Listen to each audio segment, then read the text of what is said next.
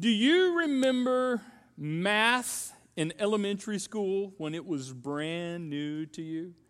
I know that was a few minutes ago, but just go back in your brain, if you can, to math in elementary school when all of it was just brand new. I can remember if Billy has 2 apples and you give Billy 2 more apples, how many apples does Billy have?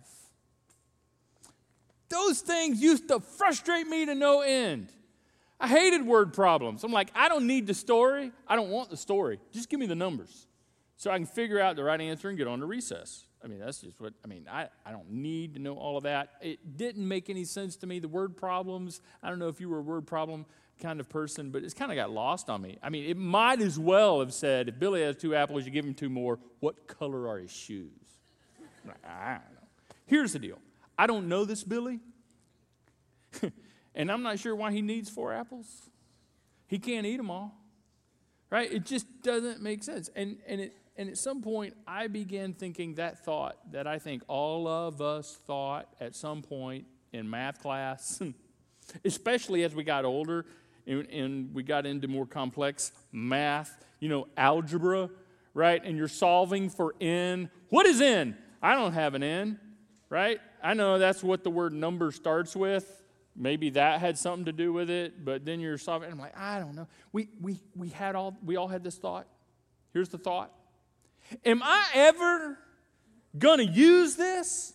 Am I ever going to need this? I mean, when am I possibly going to need to look for an end in my life, right?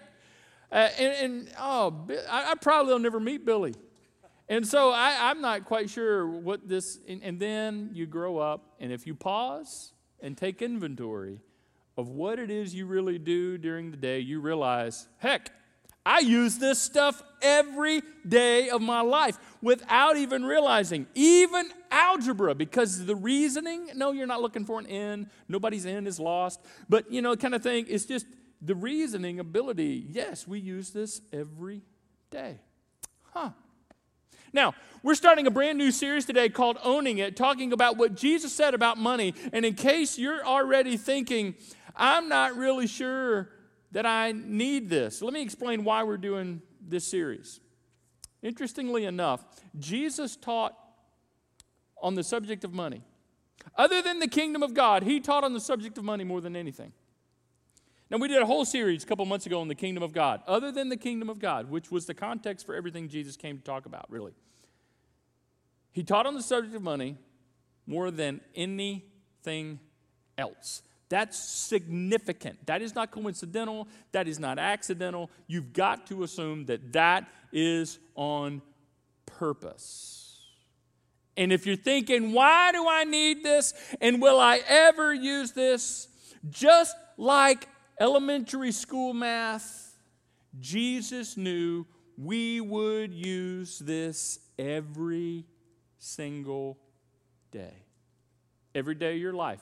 You think about money, you deal with money, you spend money, you try to save money, you try to find money, you think about needing money, you dream about wanting money, you really dream about having money, right? We're thinking about it all the time. And Jesus knew this, so that's why he talked about this more than almost anything else. He knew we would need it daily. And furthermore, as followers of Jesus, right, which most of you would say you are, and if you're not a follower of Jesus and you're just here kind of checking it out, great, we're glad you're here, and we welcome you.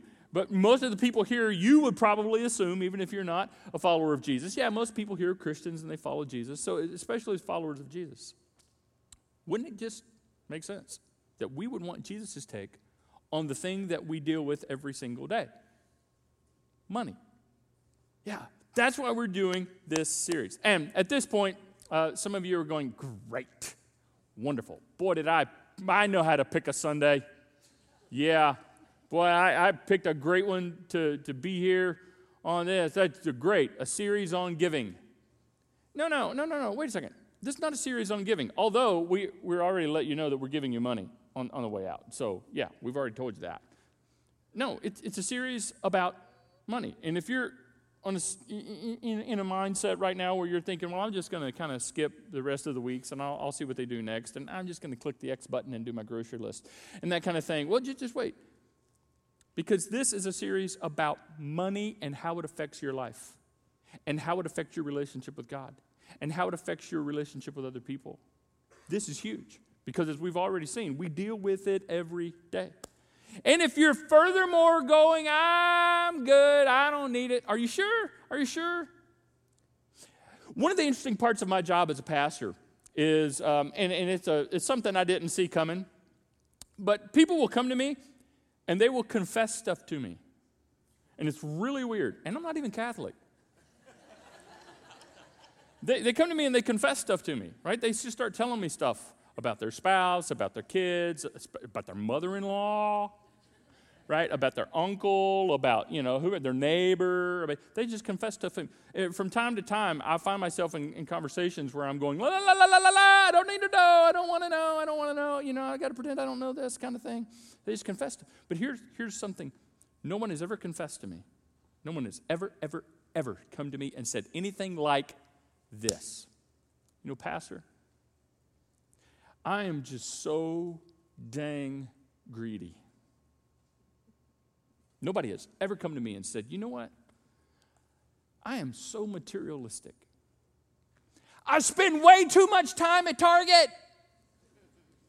At night, it's the same old thing. I get a bowl of ice cream and I surf the Amazon. And there's no ocean in the Amazon, and I'm surfing, right? And it just can't stop. Yeah, you know what I'm talking about? No one's ever come to me and confessed that. By the way, Amazon, that's an interesting thing, right? About the only place Amazon probably doesn't ship is the actual Amazon. There's food for thought. It's free. I'm telling you, that's the way my brain works. I was a math teacher's nightmare. Right. No one's ever come to me and says, I'm just so greedy, I'm so materialistic. So most of us don't think we have a problem. And then we see that Jesus talked about money almost more than anything else. And he knows me, and he knows you, and he knows us. Then I think it's safe to assume, with our denial of the issue to begin with, and the fact that he talked about it so much, we can assume that not only do we need it, we probably should assume that it applies to us.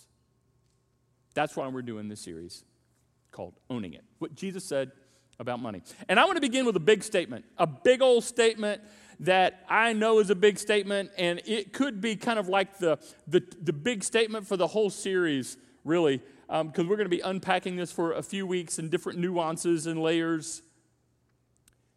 But we need to make a big statement up front because money is not just a personal finance issue. It's just not a personal finance issue only. Money is so much bigger than just having it, wanting it, needing it, spending it, and saving it. And trying to earn more of it and get it so you can have it and spend it and save it and all those kinds of things we do with it. It's so much bigger than a financial issue. Money is a spiritual issue. It's a spiritual issue about who and what you serve and trust. More than anything else, it is first and foremost a spiritual issue. This is what Jesus taught, and we're going to see it together. It's a spiritual issue. Especially for those of you who call yourselves followers of Jesus. That just makes sense. Most people have simply no idea the spiritual implications of managing well the money that God has entrusted to you. Most people have simply no idea the heart implications involved of managing well the possessions that have been entrusted to you in your life. And most people have no idea the spiritual and heart implications of not managing money well. They think it's just a money thing. No, it's not just a money thing. It's a spiritual thing. It's a spiritual issue. In fact, you could almost just summarize it by saying this: money is never just about the money. It's never just about the money. There's always a spiritual component of this. And let me show you what I'm talking about. I want us to go to an excerpt from Jesus' most famous sermon. It's called the Sermon on the Mount. This is Jesus' most famous sermon because we have recorded the most from this teaching of Jesus than any other sermon. Like 3 or 4 chapters in the New Testament, all together and repeated often in Matthew, Mark, and Luke. You'll see snippets of it repeated here and there. We've got a lot of dialogue from this sermon called the Sermon on the Mount. It's called the Sermon on the Mount because he was on a mount. Genius translators, right? Okay, we got it. And so he's on a mountain talking, a hillside talking because there's no, amplification systems. And so that way everybody could gather below and they could hear, his voice would project. So there you go, the Sermon on the Mount. And in this sermon, Jesus talked a lot about money, a lot. And so we're going to spend a lot of time in the Sermon on the Mount in this series. I want to show you today just an excerpt of what I'm talking about. Jesus said no one can serve 2 masters. Nobody can serve 2 masters. Either you will hate the one and love the other, or you will be devoted to the one and despise the other. In other words, you got to choose. You got to choose. Now, we see the word master there, and we immediately go somewhere in our minds, and I want to clarify what's going on here. No one can serve 2 masters. This is not about masters and slavery the way we know slavery in the history of our country and the world. No. When he said masters, everybody in his audience knew then, and you need to understand now because our culture is different than first century ancient world culture. When he said no one can serve 2 masters, when they heard the word master, they knew exactly what he was talking about. He's just describing how their economy worked. You have masters and servants. In our context today, that is employers and employees. More times than not, when you talk about masters and servants in the New Testament, you see that in the first century context. More times than not, he's not talking about slavery the way we know it. He's talking about basically how their economy worked.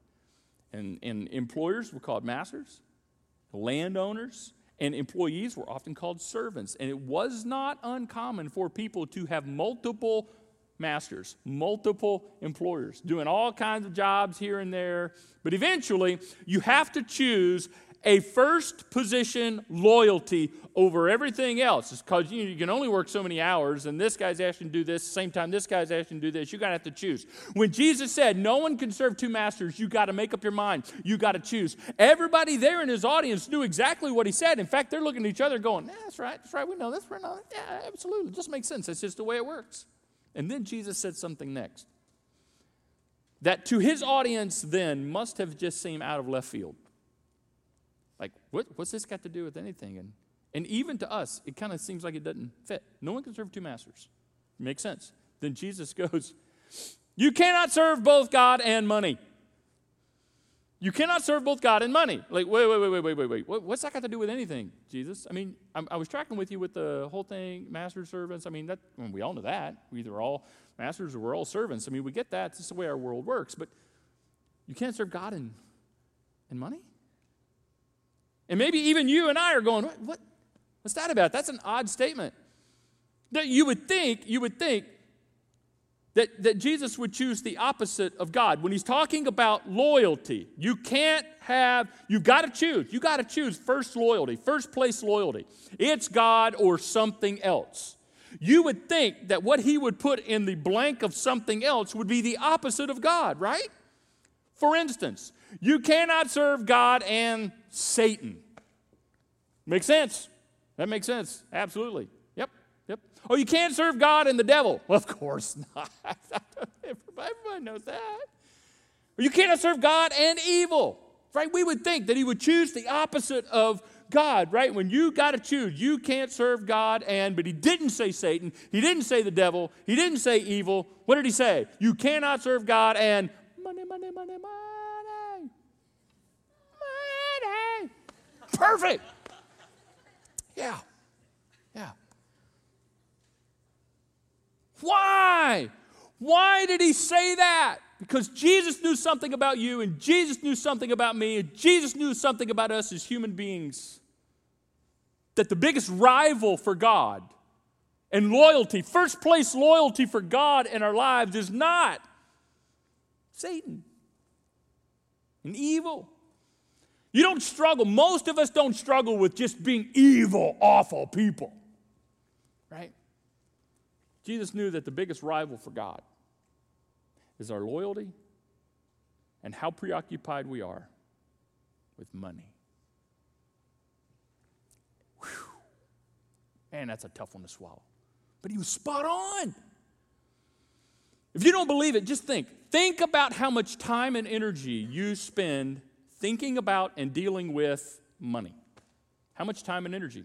I guarantee you, I guarantee you, I'm not a betting man, but if, one of those kinds of things, I guarantee you, you spend more time in your day and in your week thinking about money, dealing with money, from paying bills to investment to problem solving to all that kind of stuff. You spend more time dealing with money than you do thinking about God, don't you?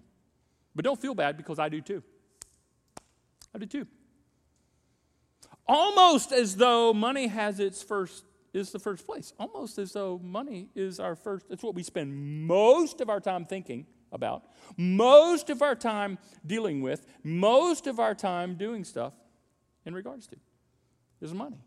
So Jesus is tapping into something here, and he says, you're going to have to choose what's at the top. You're going to have to choose first place position, loyalty in your mind, in your life that affects everything else. And your choice is between God and money. Why did he say that? Because money is a spiritual issue about who or what you serve and trust. And it's not just about loyalty. It's not just about loyalty. It comes down to who you put your faith in, what you put your faith in, who or what you actually trust in your life. What's your faith in? Is your faith in God or is your faith in money? What's first place, God or money? And I know all of you would want the answer to be God. And all of you would probably say, well, of course, God. God's in first place. Really? You know, isn't it interesting that we put the words "in God we trust" on the very thing that's the most difficult for us to trust God with? Fascinating, huh? You ever thought about that? In God we trust is on money. Money's the hardest thing in your life probably you will ever have to trust God with. Money. I wonder if the people who actually came up with the idea, let's put "in God we trust" on all the currency, and I'm sure this could be traced back. I wonder if they're thinking, this will be a good reminder because we will forget. We will forget. It's so hard because, let's be honest, there's an ever-increasing demand for money. Things cost more than they ever have, and it ain't slowing down. Call it what you want. Blame it on who you will. Reality, bottom line, things cost more, right? You been to the pump? Yeah. You been to the grocery store? Wow. Yeah, increased demand, and there's limited supply. Money doesn't go as far. You don't have as much as, it just doesn't last, right? And here's the other thing that makes it so hard for us to trust, is that we don't want to be in control of our own money. Don't you want to be in control? I want to be in control. You want to be in control. We all want to be in control because it's my money. We're going to talk about that in this series. And when you are in need, all of this gets exponentially harder. When you're in need and you have unpaid bills and unmet needs and you are feeling the pressure, then all of this gets so much more challenging and it's so much more difficult to trust God with it. But yet we would all say, no, I want him to be first. I want him. That's my intention. I know he needs to be. God needs to be first in everything, and that's the filter for everything in my life, even my finances. And I get that money is a spiritual issue. But it's so hard when we have less than we need. And the pressure to provide. And dealing with the worry and the fear. Here's good news. Ready for some good news? Here's some good news.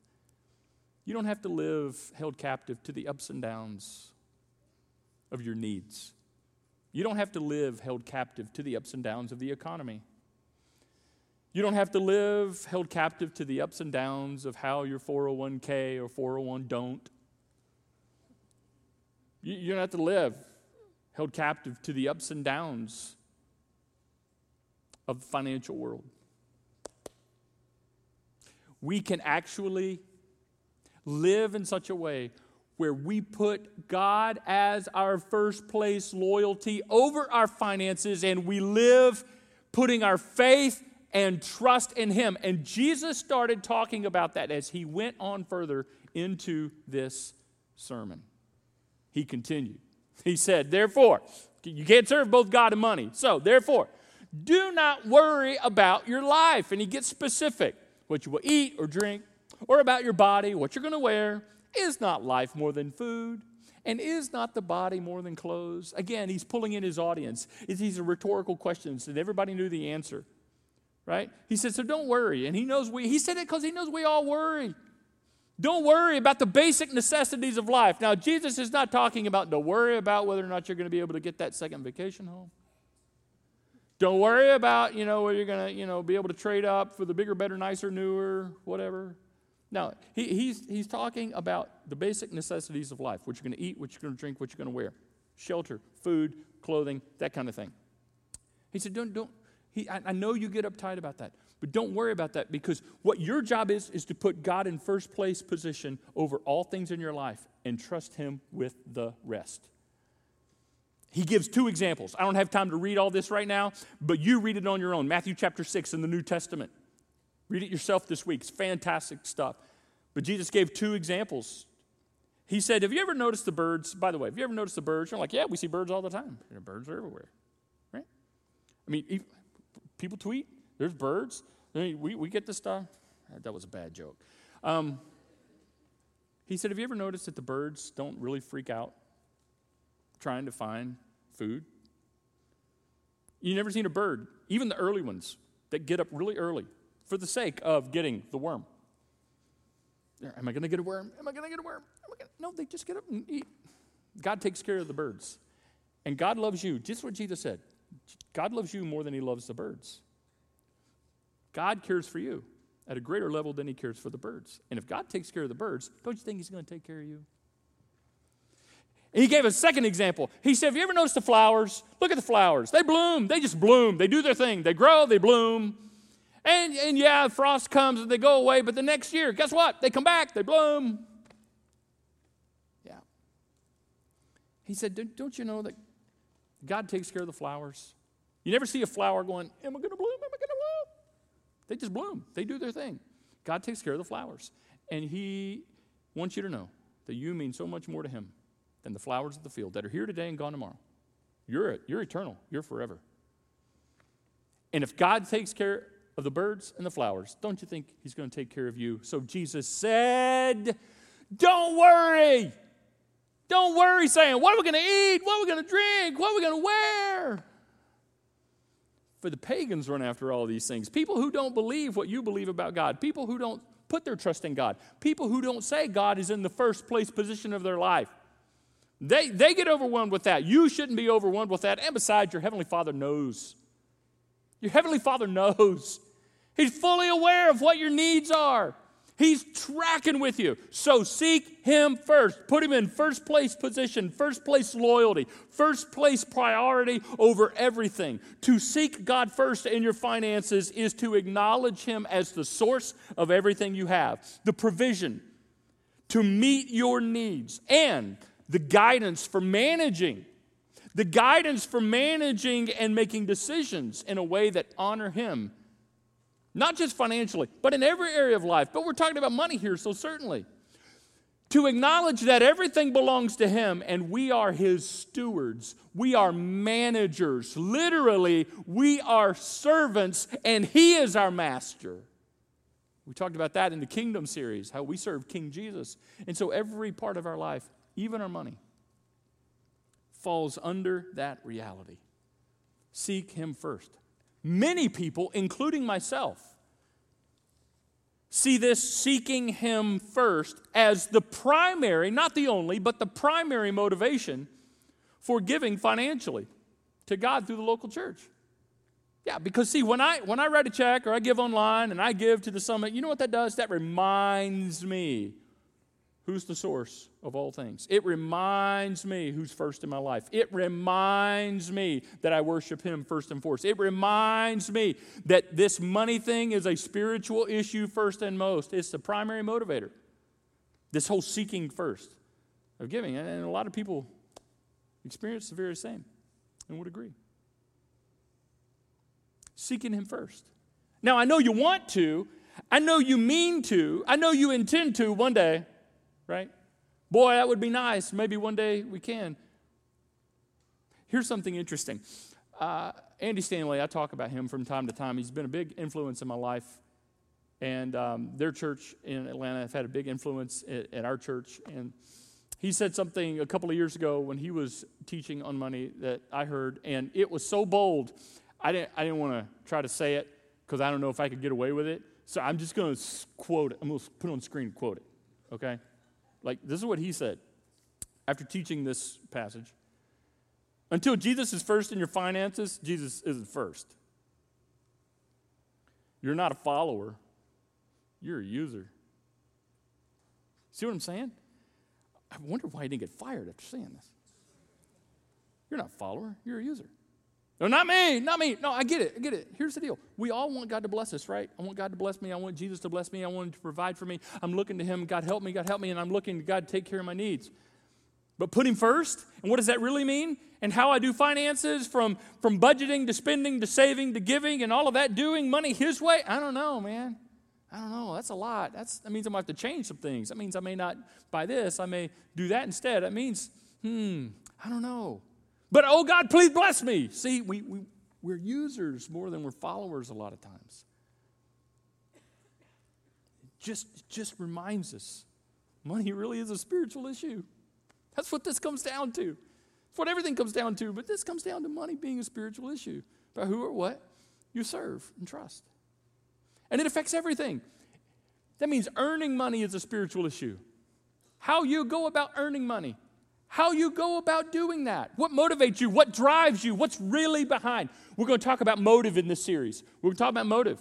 What's the real motive for why you earn the way you do and what drives you and gets you up in the morning? That right there is a spiritual issue and needs to be submitted to God himself because he's first. He's first overall, right?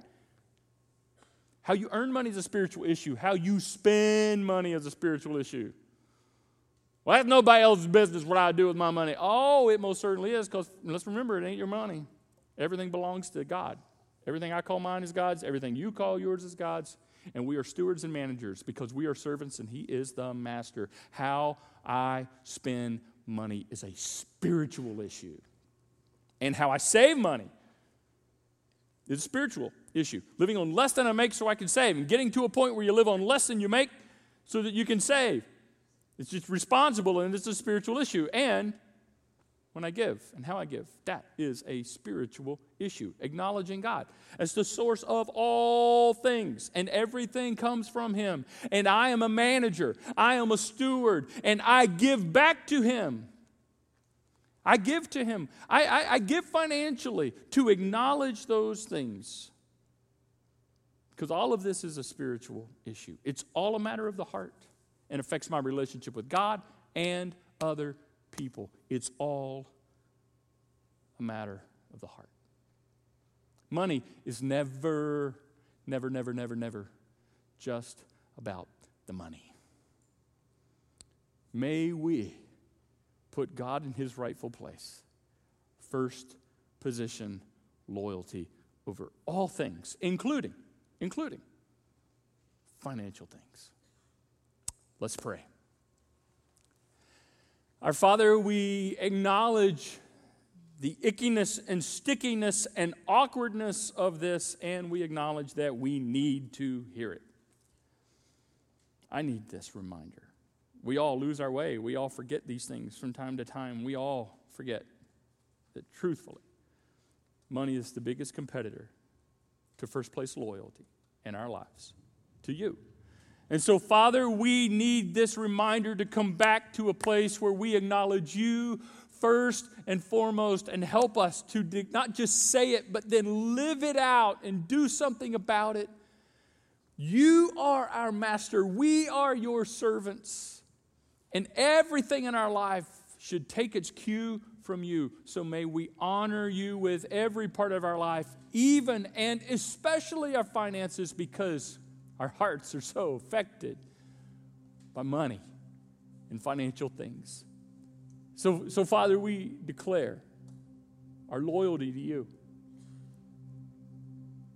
to put you first over all things and trust you with the rest, to trust you to provide for us and to take care of us as you promise to do. Not that we won't ever face trials, not that we won't ever face needs, not that we won't have struggles, because often it's those struggles that grow us the most.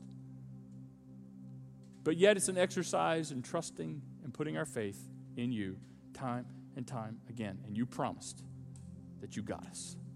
In Jesus' name, amen.